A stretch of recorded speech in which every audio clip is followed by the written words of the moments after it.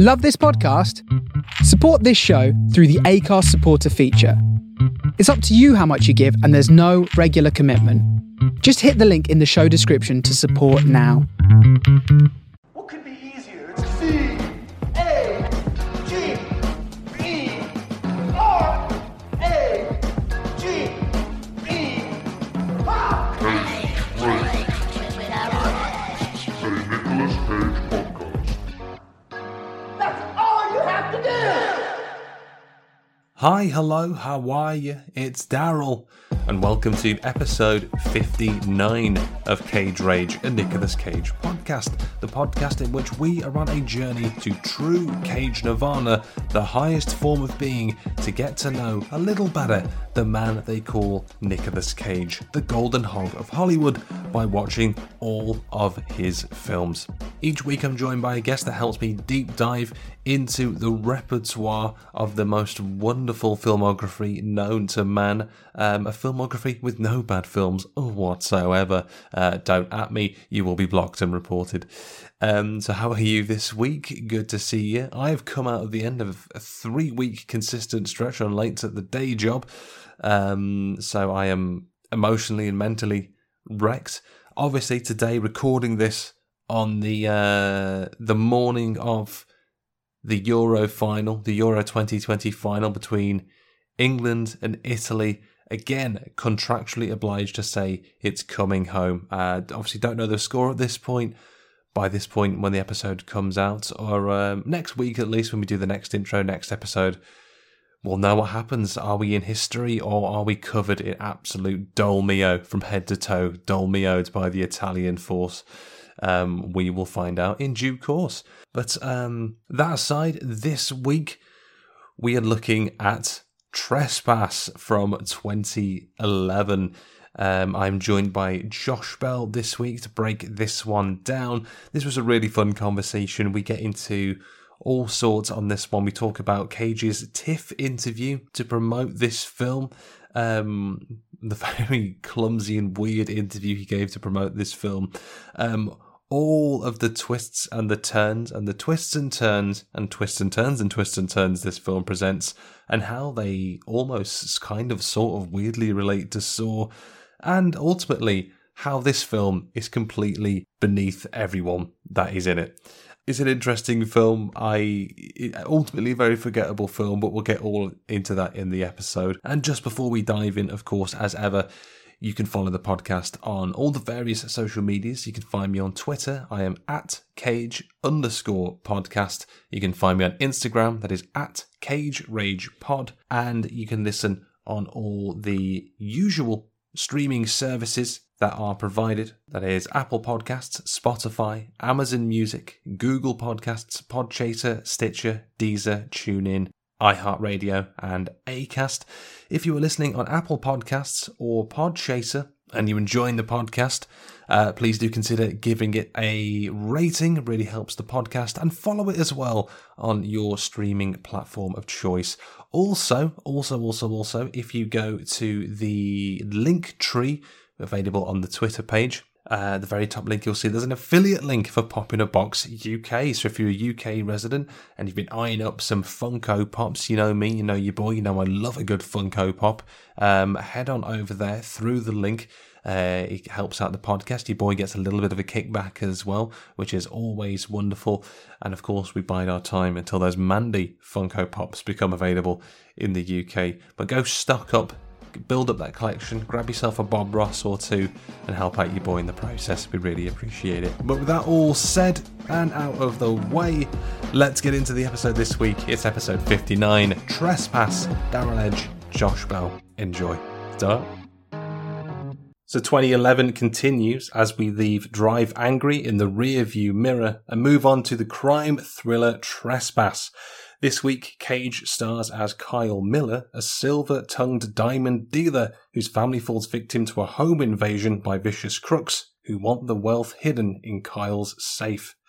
Now, joining me on the journey to true Cage Nirvana this week to see if Trespass can negotiate itself as a good movie, or if some deals are just destined to fall through, is writer, film and TV critic, and podcast host of Awesome Movie Year. It's Josh Bell. Josh, thank you so much for joining me. How are you today? I'm great, and thank you so much for having me. It's exciting to be here with you and the very scary-looking Nicolas Cage that is behind you. I'm looking forward to talking to both of you.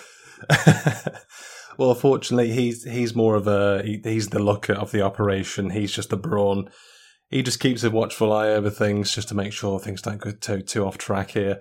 So don't worry about him. Don't worry about him. But with the presence, the unintentionally ominous presence of Cage with us, I always like to ask guests when we kick off these podcast episodes that what are your thoughts, feelings on the man, the myth, the legend, Nicolas Cage? Rate him, hate him, tolerate him. Where do you stand on Mr. Cage? I enjoy Nicolas Cage mostly. I think, and I've heard you say, I think there's a lot of people who enjoy Nicolas Cage ironically. And I think here the idea is that you don't enjoy Nicolas Cage ironically. That Nicolas Cage... I mean, and I think that's great. I think my feeling on Nicolas Cage is that there are times when I think he is truly great. And there are times when I think he is great for what he's stuck in. And certainly, especially as we get to, I'm sure as you're moving forward in time with this podcast, and we're here in 2011, and as you get further and further ahead, you're going to get a lot of these movies that are no good for any reason other than Nicolas Cage being in them. and I think that can be fun. I end up seeing a lot of these straight to VOD type movies for various reviews and things that I write. And if you want to compare Nicolas Cage, say, to Bruce Willis or John Travolta, who show up in tons and tons of these movies, Robert De Niro even, if you get one of those, they're barely showing up. And Nicolas Cage, whatever terrible crap he's in, he shows up with a vengeance. And so I appreciate that about him, that there'll always be at least one moment, in this movie too, where he does some Nicolas Cage thing and you're like, yes, I'm into it. And that's definitely what I'm here for. And I think definitely with Bruce Willis as well, that's often one of the comparisons that comes up. I think there was a tweet not too long ago that was like, who has had the worst career?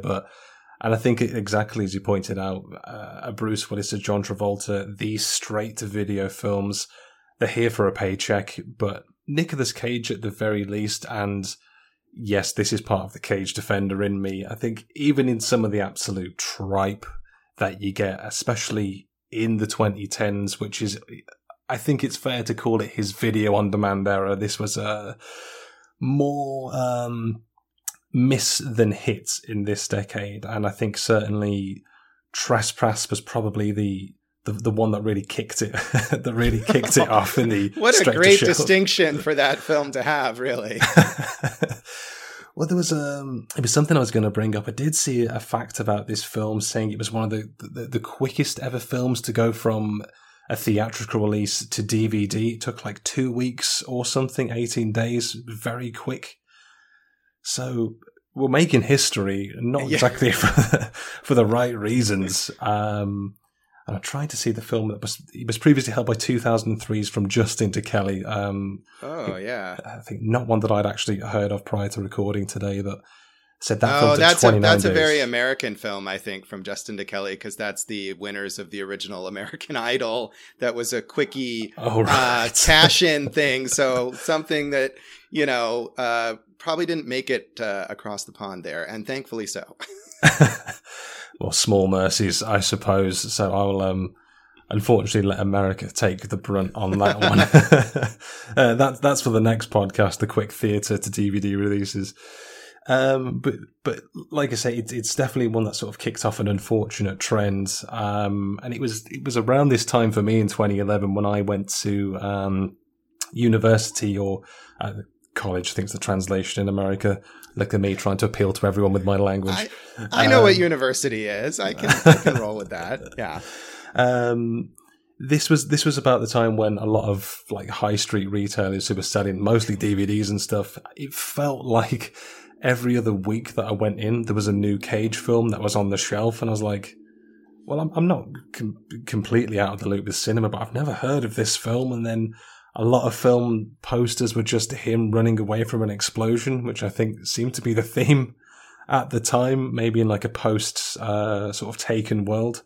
It seemed like, I think with the actors we were bringing up as well, the Willises, the Travoltas, like a lot of actors were thinking, you know, maybe is this the big comeback film? Because I don't think anyone thought Taken was going to be the success it was when it came out. So I think we had a lot of imitators around the same time and following this. But Trespass, although not necessarily an action film, definitely one that slipped under my radar, not one that I'd heard of. It seemed to be Season of the Witch, then Drive Angry, and then a lot of things kind of dropped off, for me at least. Was Trespass one that you'd heard of when it came out? I think so. I mean, I would have been working as a film critic in 2011. I didn't see it then, but I may have been aware of its existence, and especially that weird record that you're talking about where it immediately left theaters. Whoever the distributor was just lost all nerve and decided to bury it as quickly as possible. So, yeah, and I think, as opposed to a lot of the later straight-to-VOD movies that Nicolas Cage did, this had a slightly higher pedigree, given that Nicole Kidman is in it, and that it was directed by Joel Schumacher, who certainly had fallen off a lot by this point, but was still a fairly notable name. So I think, as opposed to a lot of those later ones, where the budget is so low that you realize they spent a lot of it just on getting Nicolas Cage, and they can't really afford to get anyone else of note. This movie had some level of seeming respectability that, of course, it doesn't live up to. But I think I had heard of it, certainly when you had put out a list of potential films to cover. That was one that stood out because I had this vague memory of, well, isn't there something about that that's maybe of some note? And of course, it also ended up being Joel Schumacher's final film, which of course was not known at the time. And I mean, he died, I think, about nine years later, maybe, but never got to make another film. So that's a sad footnote on this one. Yeah, a sad footnote, but hey, if your last film was with Nicolas Cage, then swings and roundabouts, buddy, am I right? He probably had a good time. Although, I don't know, it sounds like maybe he didn't have a good time. There was some conflict there between him and Cage, maybe, based on what I read on Wikipedia, which is always reliable. Well, it did me well in my studies, let's put it that way. I mean, from what you brought up there, it was something I read as well. There seemed to be about 24 hours of disruption to the film. So as I touched on in the intro, Cage plays the husband in a family that's sort of taken hostage by burglars. I think it's about August 3rd, 2010. It was reported that he'd abandoned the project because he allegedly insisted on switching roles from husband to one of the kidnappers. I did read that role was then offered to Liev Schreiber, but then the following day, Cage resumed his role, and they just had to put that behind them. So that's weird disruption, but what a quick turnaround! What a tumultuous 24 hours that must have been. Yeah, and it is strange because you'd think, again, the thing about these movies is that Cage is just showing up to do whatever they want him to do. You know, he's getting a paycheck. Maybe he's going to do his best and throw himself into the role, but it is still just a paycheck thing. So for him to argue with some sort of artistic integrity, I guess, that he's better suited to a different role, I assume would have been the reason. Like, it just seems a little out of place, and obviously they all worked it out somehow. For better or worse, given the film that I've watched and has informed my day. As you said, they're returning to work with Joel Schumacher after they previously worked together on 8mm. 8mm is another one of their films that's I enjoyed. It's one of those, like, I can get why it probably didn't get the reception they were hoping for at the time, but I think it's fine to be like a kind of cult film, really, in today's day and age. Trespass, I don't think, is ever going to receive the same accreditation 10 years from now, but markedly different films as well in in a lot of aspects. Was 8mm one that you were familiar with as well, Josh? Yeah, I mean, I saw 8mm in the theater, and so I haven't seen it since then, and I don't remember all the particulars of it, but I don't think I liked it at the time, but I think you're right in that it is much more distinctive. It's a movie that you can see how it would have kind of a cult following, or people would remember it with the whole snuff film aspect. It was very kind of sleazy, I think would be the right word maybe for that film. Sure. But I had not revisited that one. So my whatever year it came out in is, 15 plus years ago or whatever. That was the last time I saw it. So it's been quite a while. Yeah, definitely been a while. I think that was 99. I thought it was 98. It was 99. Oh man, when it came out. So wow, quite like 20 odd years or so. Yeah. So my recollection from that long ago is fuzzy, but it is, I remember that I saw it. So that is something that stuck with me. And there was a snuff film involved. That's really the extent of what I remember. That's like about 80% of the film. So you're pretty accurate. I think that's the thing though with a lot of films. Obviously there's the passing of time, but sometimes you see films and you just kind of forget that you've seen them. I think even this one, like after I'd finished it and made my notes, I was like, I feel a little foggy on a lot of the details of the films, but that might just be a me thing.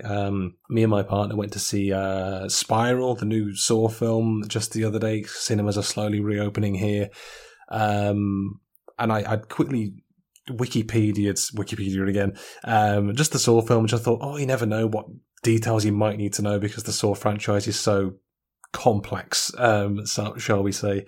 Unfortunately, Spiral is pretty self-contained, but my partner was saying, like, you do realise, like, we've seen a bunch of Saw films, and I was like, have we? She's like, yeah, we saw Saw 5, and then we saw Saw 3D in the cinemas, which, if you're listening and you're a spectacle wearer, such as myself and such as Josh, when you have to wear 3D glasses over your normal glasses, that's always a marvellous time. So apparently I completely forgot that machines were coming out at me and I was just trying to dodge them, making my own fun at that film. But I think it just goes to show, some films you just completely forget about them. And then this one, I think, there were some Cage moments in there, like you said, which we'll definitely get into. But I think as an overview of the film before we get into it, I think one of the best parts about this film is that it's 90 minutes. The best part is that it ends. With the greatest of respect to Nicolas Cage, obviously the greatest actor of our generation. I don't know if that's just how my sort of tastes in films have changed over the years. That it used to be before, like, I didn't really mind how long a film was, but now just seeing that a film's 90 minutes, I'm like, oh, God bless you. Thank you so much. This is what a wonderful number. Just seeing that 90 on a film. So it went quick enough, I guess. Yeah, it's very it's very repetitive. I mean, it's 90 minutes, but it's kind of the same 15 minutes over and over again. It feels like in a lot of ways. Yeah.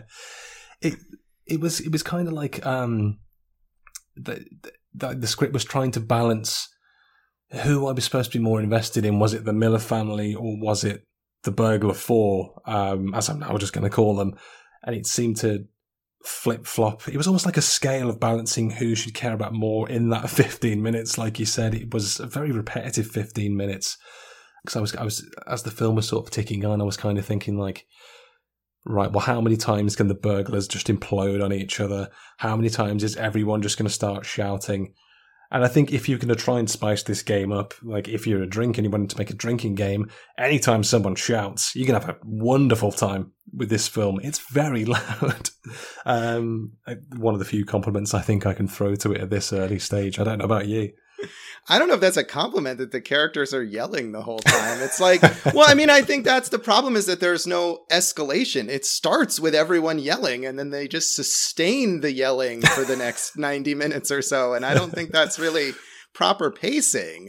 Yeah, I don't know that was a good thing necessarily. I mean, with Cage, of course, you kind of want him to yell because if he gets that that he gets agitated, you're going to get maybe kind of a fun Cage moment.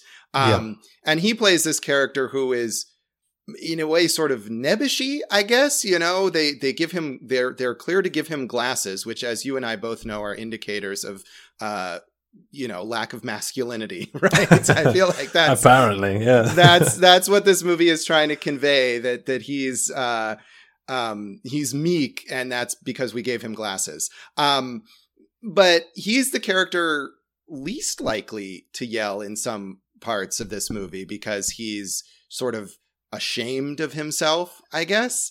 But you do get that great moment where he yells about being a cuckold. And that's one of those ones that you wonder, was that in the script, or did Nicolas Cage decide he had to say that? It's always a great game trying to wonder and figure out which lines that Cage added, because I think it's evident at this point, certainly this stage of the podcast, that he likes control where he can get it, not necessarily in a bad way, like he's trying to overthrow directors and writers or anything, but he sees the character and he has an instinctive, I think I can only describe it as a Cagean way of seeing what I can add to a character. And it's interesting you sort of bring up these characteristics, because you don't know if he's meant to be capable of defending himself or if this is an intentional choice thing. Prior to recording, I found an interview at the TIFF, Toronto International Film Festival, where they were promoting the film, and there were some interesting tidbits there, especially from Cage, actually touching upon what you said there. And I will say, before I get into this, I think Cage's explanation of this is a little, how shall I put it, confused in one of the ways that I think he knows what he means, but he hasn't exactly articulated it in the best way, and I'll try and I guess kind of explain it. He says with a shrug. So first of all, he said that he originally wanted to play Kyle Miller with a stutter. And in his eyes, this would have been a way of showing the audience that Kyle Miller was the last type of person you would expect to defend his family. And he kind of described this, his justification for this was, in his eyes, he saw Kyle as, and I quote, sexually confused. Which, as Josh's face for the listener is like, what? Yeah. Now I will try to expand on what Cage said here. So he said his point was that he has friends who are in heterosexual relationships, but his direct word was they are obviously heterosexual. And he said, and again, and I quote, sometimes you look at them and go, are you or are you not?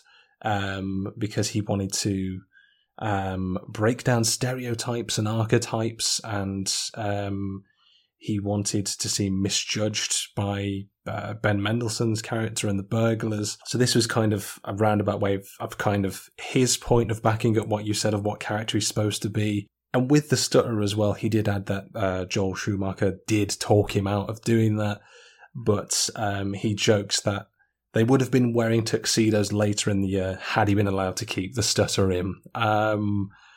So would a stutter have aided the character for you? No, I mean, I think these are like, you're right that Nicolas Cage often does that in these, especially in these sort of throwaway roles where he comes up with some strange justification in his mind for doing weird stuff and it's enjoyable.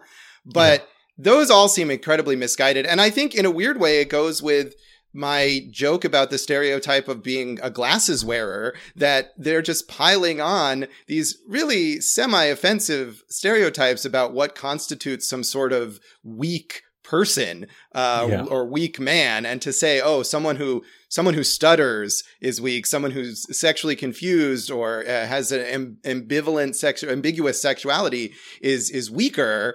Or is someone that we assume wouldn't be able to defend themselves. I mean, that's definitely not an angle you want to take, and definitely not an angle you want to take in a movie directed by a gay man. I would think that that's not something that you want to go to that director with. Who knows how Joel Schumacher reacted to that part.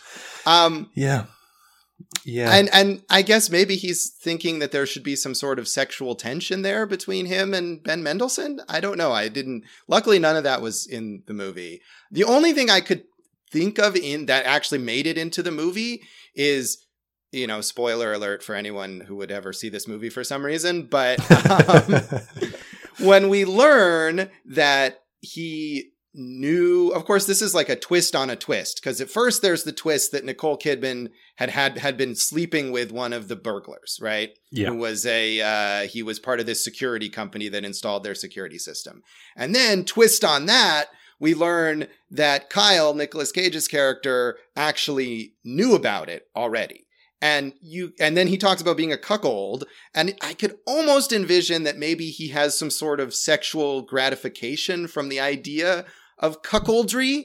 Not that he's gay, but that he maybe, and this is a real thing, that he, kind of gets off on the idea of his wife sleeping around on him with these younger, more virile men. But then, of course, there's the triple twist of the fact that she actually didn't sleep with the guy, and that guy is just insane and delusional. So I really have no idea how to read that at all. Are you keeping up at home? Are you keeping up with all the twists? Yeah. It was just, as you said, it was twist upon twist upon twist. But it was, even with the first twist, I was like, I don't know that I care that much about the first twist. So yeah, throw two more twists at me at this point. Why not?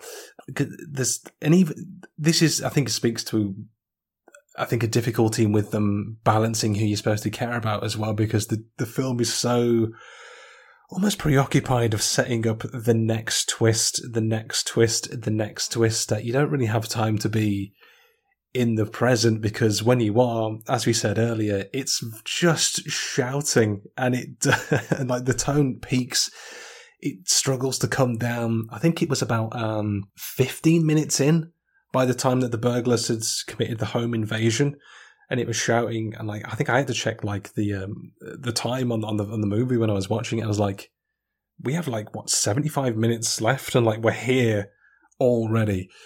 With the twists as well, I think it's important to note like that those are not the only twists in the film. I think it tries to make you second guess, and I hate to sort of heavily handedly crowbar a Saw reference in. They're known for their twists, but they tend to be better. I'll use that in air quotes. The twists tend to be better, but not as many of them. So with this, obviously you had, I think it was Jonah, I think was the character. He was a technician who installed the safe system in the house of the Millers. And then you have his brother Elias, who is working for an organized crime gang peddling dope, who he says that, he's actually doing it because his mother needs a kidney transplant. But then he's like, my mother doesn't actually need a kidney transplant. I'm working for this crime gang. But the crime gang may or may not have blackmailed him into stealing more money after a carjacking, and his brother may or may not have been the mastermind behind the crime gang carjacking him in the first place, but you don't really know because his brother has psychosis. Again, are you keeping up? So I know it's weird to sort of follow along, because at this point, when you've had twist, I lost count of all these twists, like twist number 17, you're just kind of like, I still don't care about the first twist, and here we are. I mean, when you sort of take into consideration the plethora of never-ending twists that this film just loves skyrocketing at you with overarm throws. I mean, how did any of these land for you at all? No, not really. And I mean, I think you're right that the problem is that before you even get to the twist, you don't care about any of the characters. So it doesn't mean anything to you, really, if it turns out that they're not who they say they are, or something that they claim is actually different in some way. So it didn't have any emotional impact to me. I mean, I wasn't invested in the relationship between Kyle and his wife, played by Nicole Kidman, or the brother burglars, or the sort of cracked out girlfriend of the burglar, the Ben Mendelsohn's burglar, played by Jordana Spiro, who really deserves this. Side note, this movie has a wildly overqualified cast, even in small roles.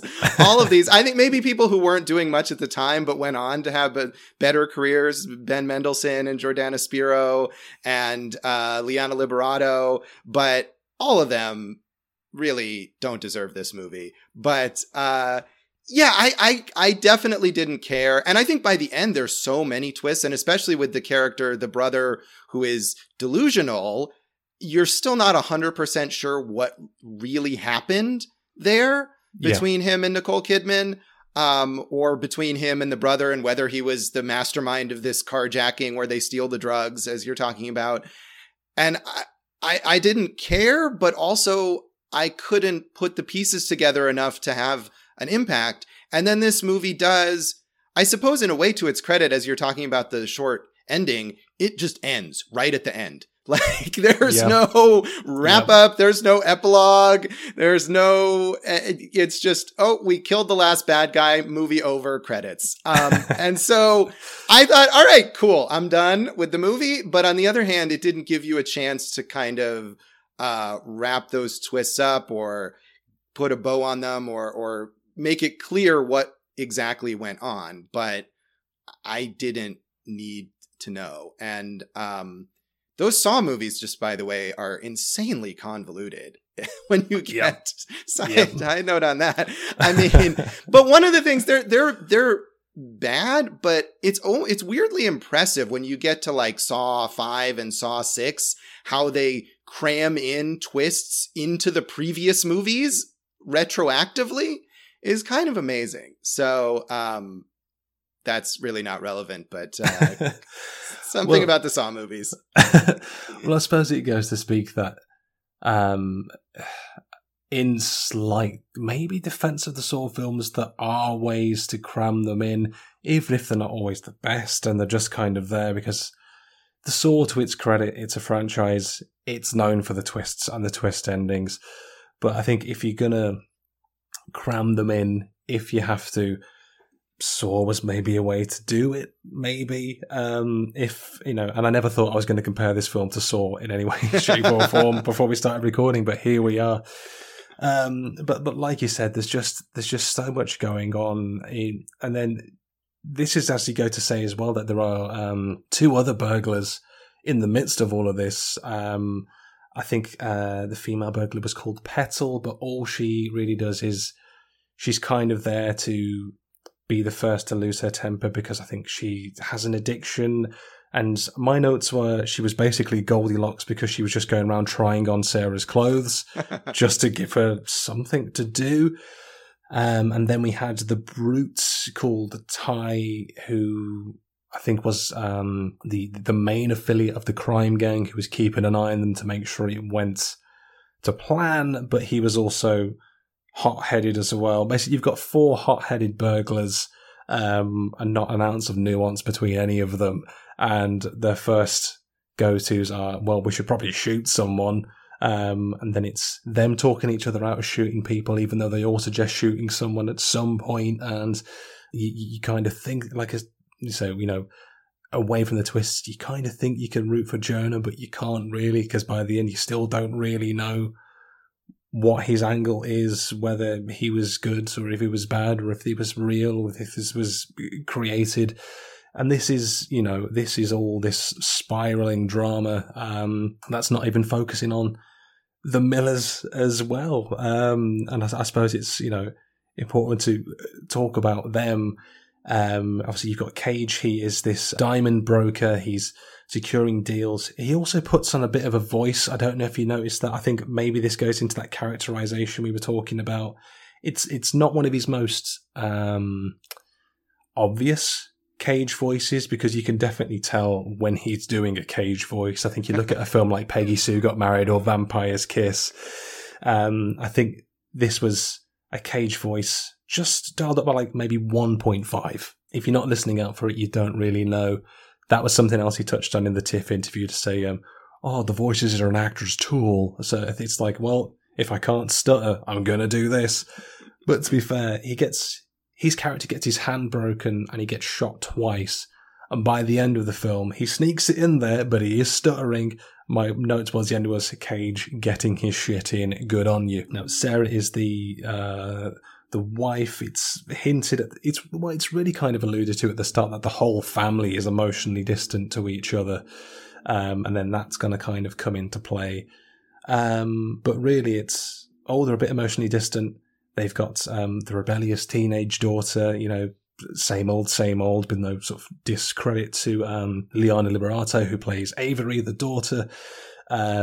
She sneaks out to the party and says I think one of the most teenage lines I've seen written in film. I don't want to have dinner. I want to go to a party. You and every other teenager who's ever been in media. But I thought Avery's character was fine. I think that's another part of the drinking game. Take a drink every time she escapes and gets captured, which I think is about 2 or 3.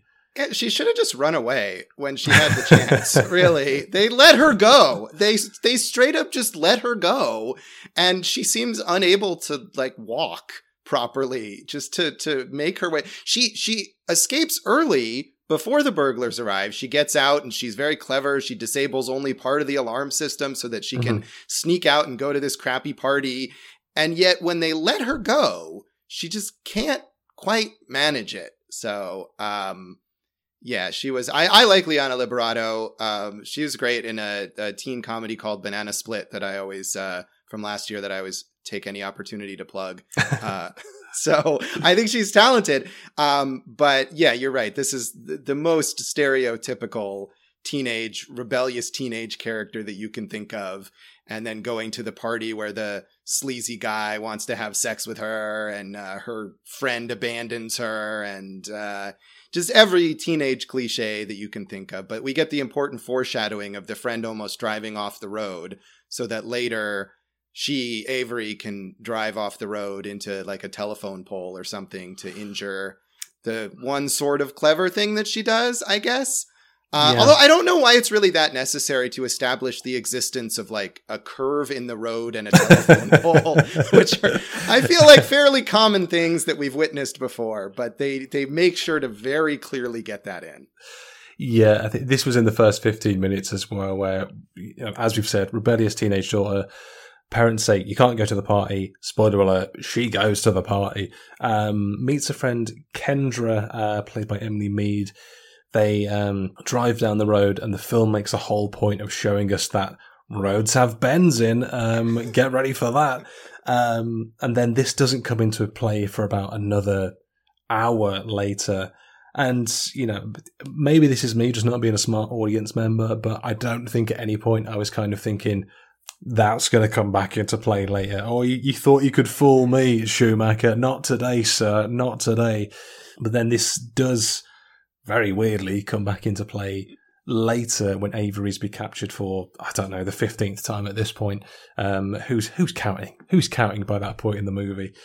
So it's one of the, maybe the 100th time they've renegotiated with the burglars to say that they can get money. Who says, I was at a party earlier, this guy's got 200k in his safe, I can get it for you. So they get Petal, I think with respect, maybe the least competent, for lack of a better term. Right. And they send her, it's to chaperone it, and then she just gets unnecessarily angry. She's gonna I'm gonna wipe that smug look, that better than you look off your face. And then Avery just very casually unfastens her seatbelt, drives into that foreshadowed pole in the road. I assume she goes through the window screen. You don't see the death. You just see a weird angle of the car crashing. Avery returns, completely unscathed, by the way. She must have been going like 60, 70, 80 miles an hour. Something. I mean, she speeds up in order to hit the pole and have that. She's got to injure Petal there, incapacitate her at least. And yeah, but of course she's wearing her seatbelt, so she's completely fine and just walks away. Yeah, I will say that not to try to one up you, but that moment early in the film where they almost hit the pole was so jarringly unnecessary that I thought there is no way that this is not foreshadowing of something that's going to come later. So I was waiting for that to return because it was just so stupid. And that's why you're the critic, Josh. This is why you get the big bucks, because you see the things that schlubs like me don't see from a mile off. But I think if nothing else, though, it's a great endorsement for car safety and seatbelts. If the film achieves nothing else, wear your seatbelt if you take nothing away from this episode altogether. But as we said, she is completely fine. She's completely unharmed. Turns up at the end of the film, as we said, where it just ends. So I think it's necessary to talk about Nicole Kidman's character, Sarah, as well. I think as well we were kind of talking about actors who were kind of turning up. I think this kind of felt like, I guess, and also as you were saying, so the caliber of actor we have here, who are all of them, I think, we can argue a case that every actor is overqualified for this movie. Nicole Kidman, for me at least, just kind of felt she was there. She's here. I don't know how much more to expand on that. It was Nicole Kidman. You can tell that because the film advertises Nicole Kidman, and I recognise her face. How was Nicole Kidman's performance for you in this one? No, I think you're right that it could have been anyone, and that you wonder why is Nicole Kidman in this movie, because I feel like at this point especially we expect to see Nicolas Cage in these kinds of movies. For better or worse, that's what he does now. But Nicole Kidman is known for, I think, a more prestigious caliber of work these days. And I'm not sure exactly. Maybe this was kind of a low point for her. Maybe she wasn't getting a lot of substantial roles or sophisticated roles at this time and decided, hey, I'm going to take this paycheck role just like Nicolas Cage is.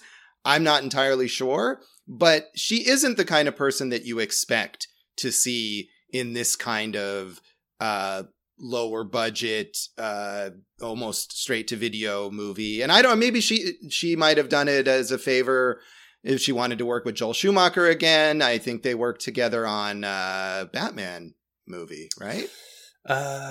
Yes, I'm trying to think which one it would have been. Is it Batman Forever? I think, where she plays the psychiatrist who's Bruce Wayne's love interest. Is that right? Yes. Just a quick look here. Dr. Chase Meridian in 95's Batman Forever. Great character name right there, Chase Meridian.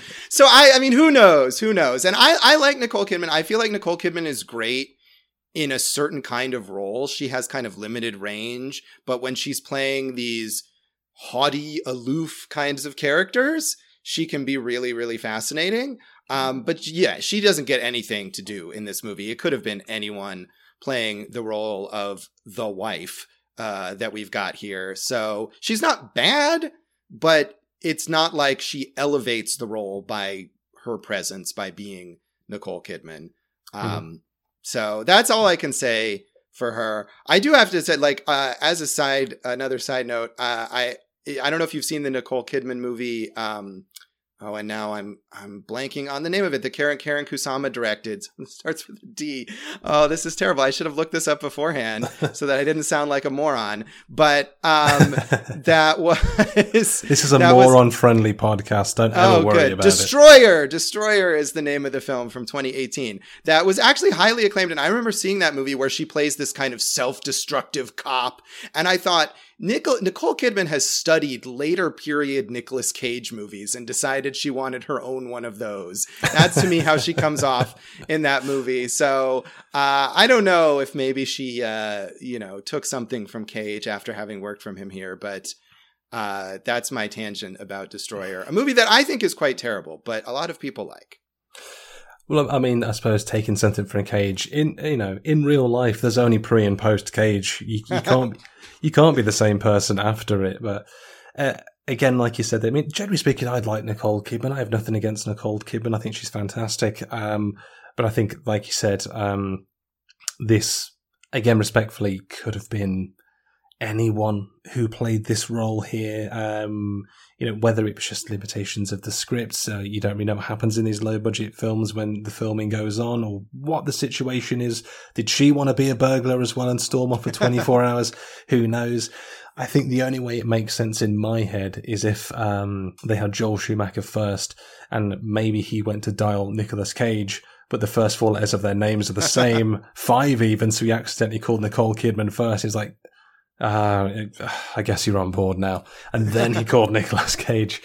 I guess that's kind of the only way that it really makes sense for me. But like you said, she's not given too much to do in the film other than, at the start be the sort of, it's the distant husband and wife, there's something going on there. And then, as we said, you think that the whole backstories of all the characters are maybe going to be intertwined, and from the burglars, it's their messy story has already sort of kind of been covered, but just that they've been effectively spying on the Millers. Sarah just happens to be a part of it through Jonah, but that's kind of all she's really given to do, the kind of did she, didn't she cheat, and then she's just there to be, a wife trying to protect her family. And with Cage's character as well, all he's really given to do is will he or will he not tell them that there's money in the safe. I suppose with Cage's character as well, because I guess I was almost conditioned by the film at this point to expect twists from every character. And with his insistence, certainly in the first 30, 40 minutes, that there was he didn't have any money when they finally opened the safe and there's no money, and he's like, no, I'm actually broke. I've got this whole house on credit. All my possessions are from loans. I was waiting for some kind of twist there to be that, I think to come earlier in the film, I think I should say that there was actually going to be some money, or there was a lot more to his character than what we got. And I think I felt, a little let down that, he was telling the truth the entire time. And not that there's anything wrong with a character being truthful. Don't get me wrong. I'm not looking for my protagonists to all be liars and sleazeballs. And I think there's maybe better ways to go about this is an honest character. But again, I don't know if this is with the muddying the characterization that Cage wanted to be the untypical hero, or just again with the writing, but I was waiting for something more, and it just didn't come. I don't know if you sort of got a similar vibe with the characterization there as well. Yeah, because there's a lot of mysterious stuff there early on. I think, he's on the phone trying to make these deals, and especially right from the opening scene, which is this kind of overhead helicopter shot, I guess, of Kyle in his Porsche, his fancy car, driving along the winding roads toward their house, and you hear him kind of on the phone making these deals, and it sounds very added in post. And I thought right away that it needed that some producer said, we need to explain more stuff. Add this voiceover here at the beginning. And so that to me established right away that the filmmakers don't know what they're doing. But you hear him on the phone making all these deals, and we see these kind of vague flashbacks of him in a parking garage somewhere with a duffel bag full of money or whatever, underground, this gang that the burglars work for or something like that. And we don't get that. And it's not even entirely clear what his deal making entailed with the diamonds and everything. It's all left kind of vague. I did appreciate, again, going to foreshadowing, that he says when they discover that the safe is empty and he's telling them he doesn't have any money, he says, all the money is in the house. And then the money was literally in the house. At the end of the movie, it was inside the wall. It made me think of Arrested Development, when they say the money's in the banana stand, and it's literally cash is inside the banana stand. So, I guess I appreciated that sort of level of foreshadowing, but it also makes no sense when you get that big reveal, like, oh wait, he actually had all this cash. And even I think Ben Mendelsohn says to him at that point, like, you could have saved us all a whole lot of trouble if you just gave us this money to begin with. And it's very true. It would have been a much shorter film if he had, and maybe for the better, actually. I think his line is like, you could have saved us so much aggravation if you just told us Because I think they bring up the point a few times that it's that they don't really want to kill anyone. That again, we're going into the Inception level of twists here, but that they're being forced to do this by like another power, and everyone can walk away. The Millers can claim on the insurance money and get it all back. That it's, I guess, as much as a win-win as you can get if you've ever been hijacked in your own home, so to speak. Yeah, an extension maybe or something. I don't know why they keep building more house. They seem to have a lot of house.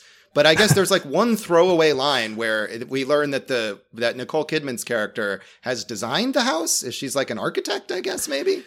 Yeah. Was that in one of the Jonah Sarah flashbacks, I think? Yeah, so maybe it's a delusion? Who knows? Maybe, the potentially the one bit of credit that Sarah's character gets could have been a lie. Who knows? Right. There's an implication that she might be an architect, although, who cares about Sarah's character by that point in the film? But then Elias with Jonah are fighting the Millers. They go through a partition and all the money falls out. And he says, why didn't you just tell us this was here?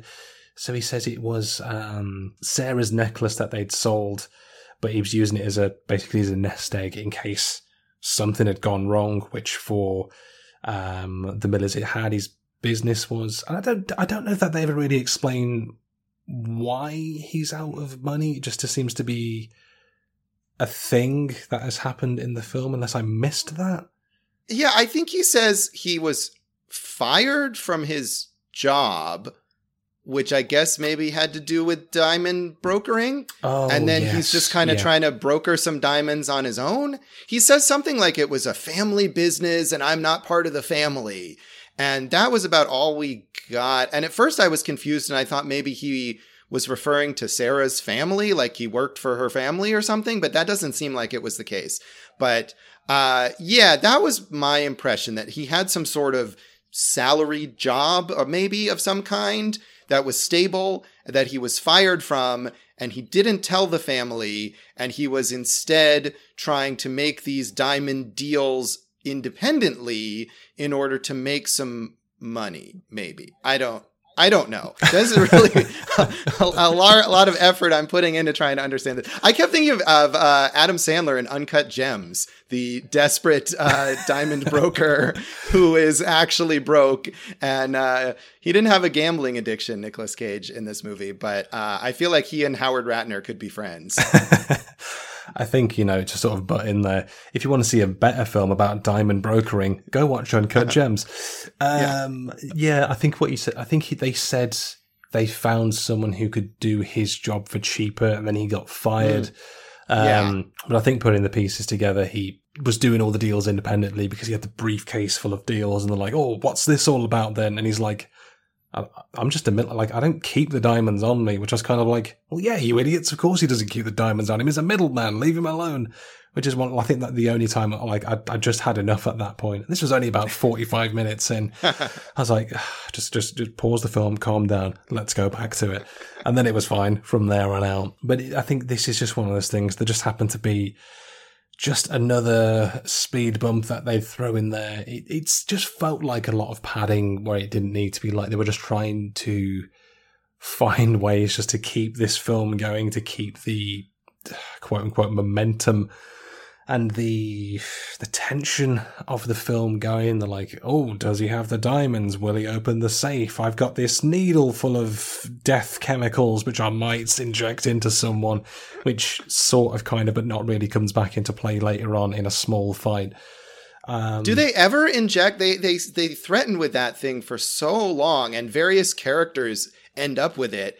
Do they ever inject anyone with it? I think they don't. I think it's Elias has it, and he's like, oh, this is what they use for lethal injections. And then Sarah gets it off of him, and then Sarah holds Elias hostage with it, and then they lose it in one of 1,000 scuffles that happen in this film. And then I think Cage's character has a fight with Ty, who's basically, for reference, the big goon of the burglars, and I think he injects him with half of it, which knocks Ty out for about 10 minutes because I think they just needed an excuse for the loosest of the loose cannons to just be out of play for a few minutes. But then this is before Ty gets shot by Elias because he was trying to strangle Jonah because Jonah thought Ty was going to kill Sarah. This is like one of those things when you're trying to describe something you ever heard from your neighbours. Like, did you hear this about the Smiths? This is just, this film's tittle tattle. This is just like barbecue gossip is what this film is. But there was half a chemical involved at some point, and then it, as far as I'm aware, never comes back into play. Yeah. It's just so, because they emphasize it so much, it's just, you assume, much like the curve in the road and the pole, that it's going to come back in an important way later on. And yet they just leave it on the floor at a certain point, I think. Yeah, I think like the plot of this film, they just left it on the floor at some point.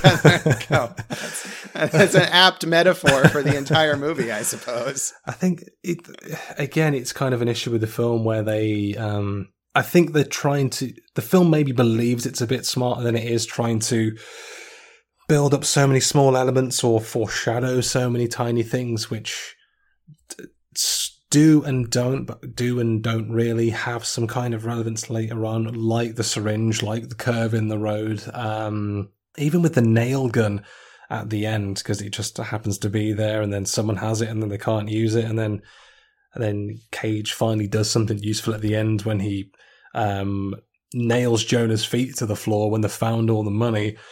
But by this point, this is like minute 86 in the 90-minute film, and like, finally someone's done something that I can get behind, and I don't care.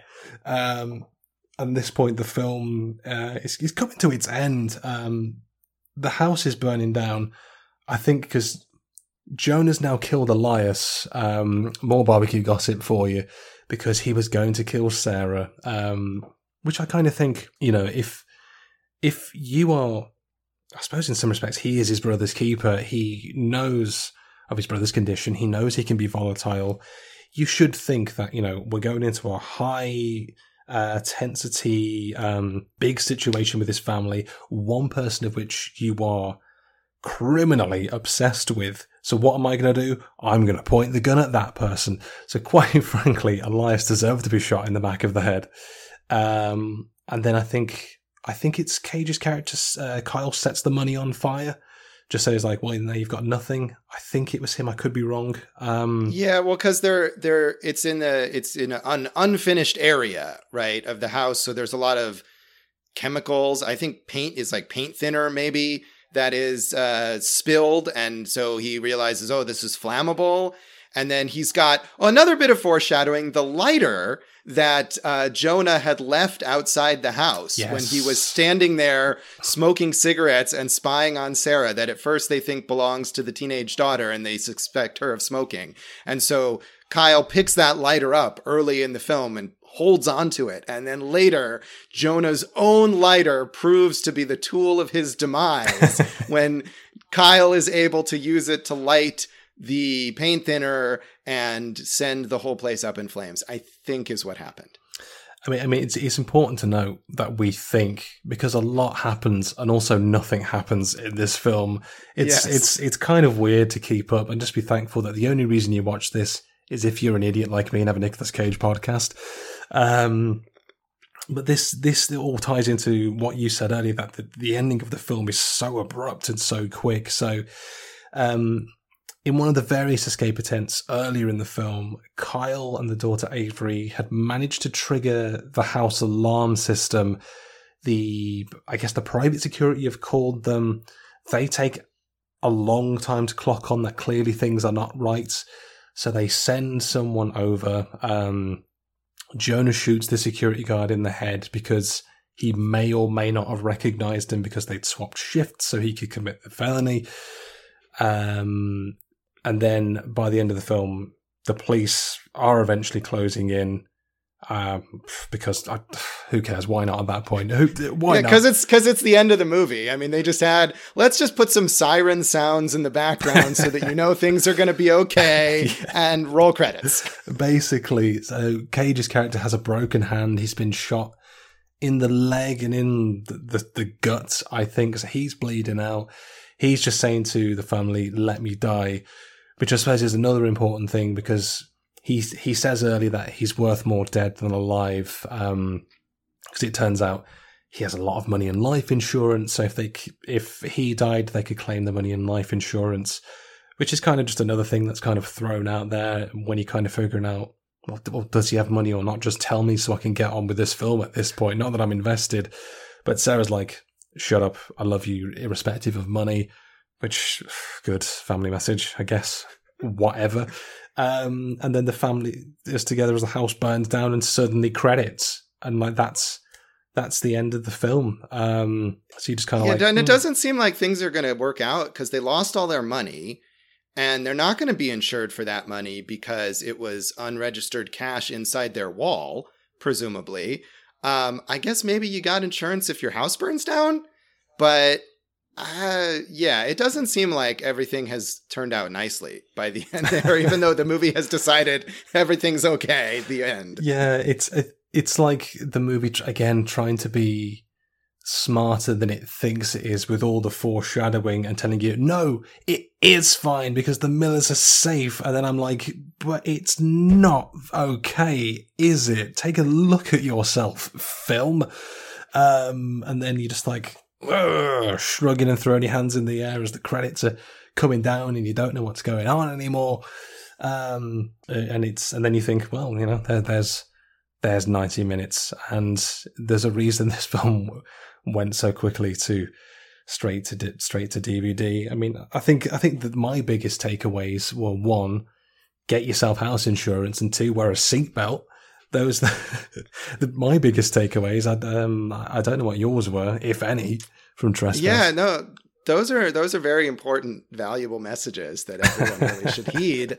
I don't know. I think I was so baffled and yet apathetic by the end that I didn't really take away anything. I think my takeaway more was that these actors are all better elsewhere. And, sympathy was your takeaway. Yeah, investigate their filmographies and find something better to watch them in, perhaps. That's my takeaway. So, well, I mean, it's a sympathetic takeaway. I think something I actually meant to bring up earlier, which is actually, I think, kind of more interesting in the entire film, was a story that Cage brought up at the same TIFF press junket, which there's a 20-minute video you can find of this on YouTube, and it's one of those where I don't know if it's just me not being like a journalist or whatever, but I guess my thinking is, okay, you're supposed to ask about the film, but you get a lot of international and sort of domestic critics asking more personal questions, and someone's like, how did you become Nicolas Cage? And then he's kind of like, and he very graciously answered the question. Then he just, at the end, he was like, that's a kind of a personal question. And I was like, well, yeah, ask about the film, you loser. But someone asked him, I think one of the final questions, if Cage had actually ever been in a home invasion himself, which to my surprise, he said yes. And then he told the story about this. So he said, I think in a previous relationship when his child was only 2 years old, they were living in Orange County.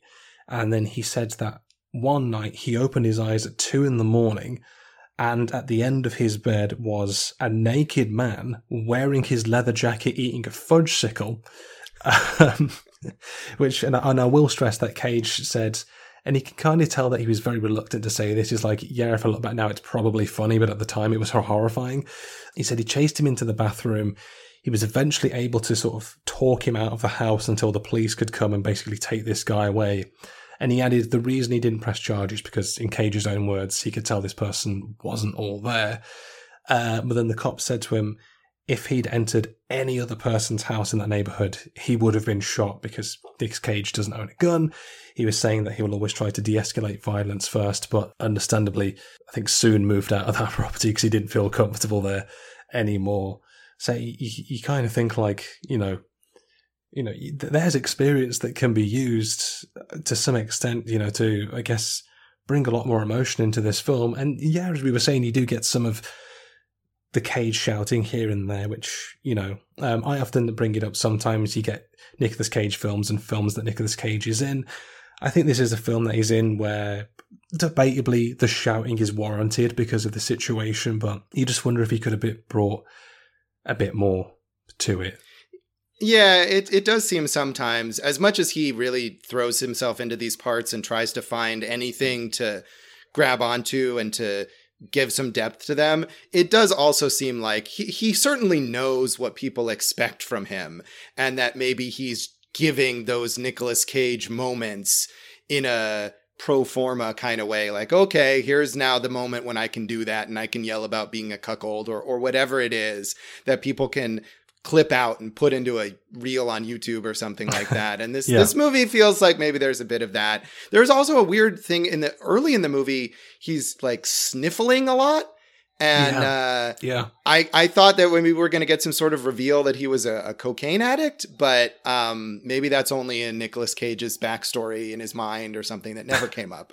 But another thing where you're like, all right, he's doing something. He's trying to imbue this with something. But I think overall that you're right, that this isn't a Nicolas Cage movie. This isn't a movie that is driven by any vision on his part or that really utilizes him in a fascinating way. But I will say that story, which is crazy, that would have been a better movie. They should just make that into a movie. Exactly. There was a better film right there, and you know, we didn't get a better film. As we were saying, this film is quite frankly beneath the actors, and I hate to sound snobbish, it is beneath the actors that were in it. And again, my 3 takeaways are get house insurance, wear a seatbelt, and watch Uncut Gems. Those are the 3 things that I've taken away from the film and this conversation. But certainly, as we look to wrap up here, Josh, you know, what would be, so I guess, your final thoughts on Trespass from 2011? Don't see it. I mean, we did just spend a lot of time talking about it, but I think, as you're saying, I mean, if you're a Nicolas Cage completist and you are eager to see any Nicolas Cagey moments, then okay, I suppose you'd watch this and there's a little bit there. But otherwise, yeah, it's forgettable. It's a shame. My thought on it is it's a shame that this is how Joel Schumacher's career ended, because as uneven as his career is, he was a talented filmmaker who made some really interesting movies and, you know, just kind of petered out there at the end. And so this is a shame that this was how he went out. And when I was looking at, you know, the list of possible movies to talk about, that was what drew me to this one. That was what I thought, oh, this is distinctive about this movie, is Schumacher as the end of his career. And it's not a good way to go out. So that's my kind of ultimate takeaway, is that Joel Schumacher take 2 or 3 movies earlier than this and pretend that that's where his career ended. But it was fun to talk about, so I appreciate being here and getting to riff on this. Absolutely. I think the best takeaway is this is a great episode. Just forget the film ever happened. So I mean, on that bombshell, as we look to wrap up here, Josh Bell, ultimately, thank you so much for joining me and talking about Trespass. For the listeners, where can we find you on the socials and elsewhere? Oh, gosh, everywhere. Well, you can check out joshbellhateseverything.com, which is kind of sporadically updated. You can find me at Josh Bell Hates Everything on Facebook and at Signal Bleed on Twitter, where I kind of collate all of my various film criticism and writing, which is in a whole bunch of places. And you can check out Awesome Movie Year, the podcast that I co-host with comedian and filmmaker Jason Harris, and that is produced by David Rosen, a previous guest of this podcast. And that's at awesomemovieyear.com and at Awesome Movie Pod on Twitter and at Awesome Movie Year on Facebook. And what we do on that podcast is we, in each season, take a look back at a different year in film history, and each episode covers a different movie in a variety of different categories, from Best Picture to the Box Office Champion and our personal picks. And we actually did a Nicolas Cage episode. We did an episode on Matchstick Men in our season, which is there's the takeaway. See that instead of Trespass. See Matchstick Men, which is a good Nicolas Cage movie. Yes. That was in our season on the 2003. So check all that out if you can remember all of that. That's what I got going on.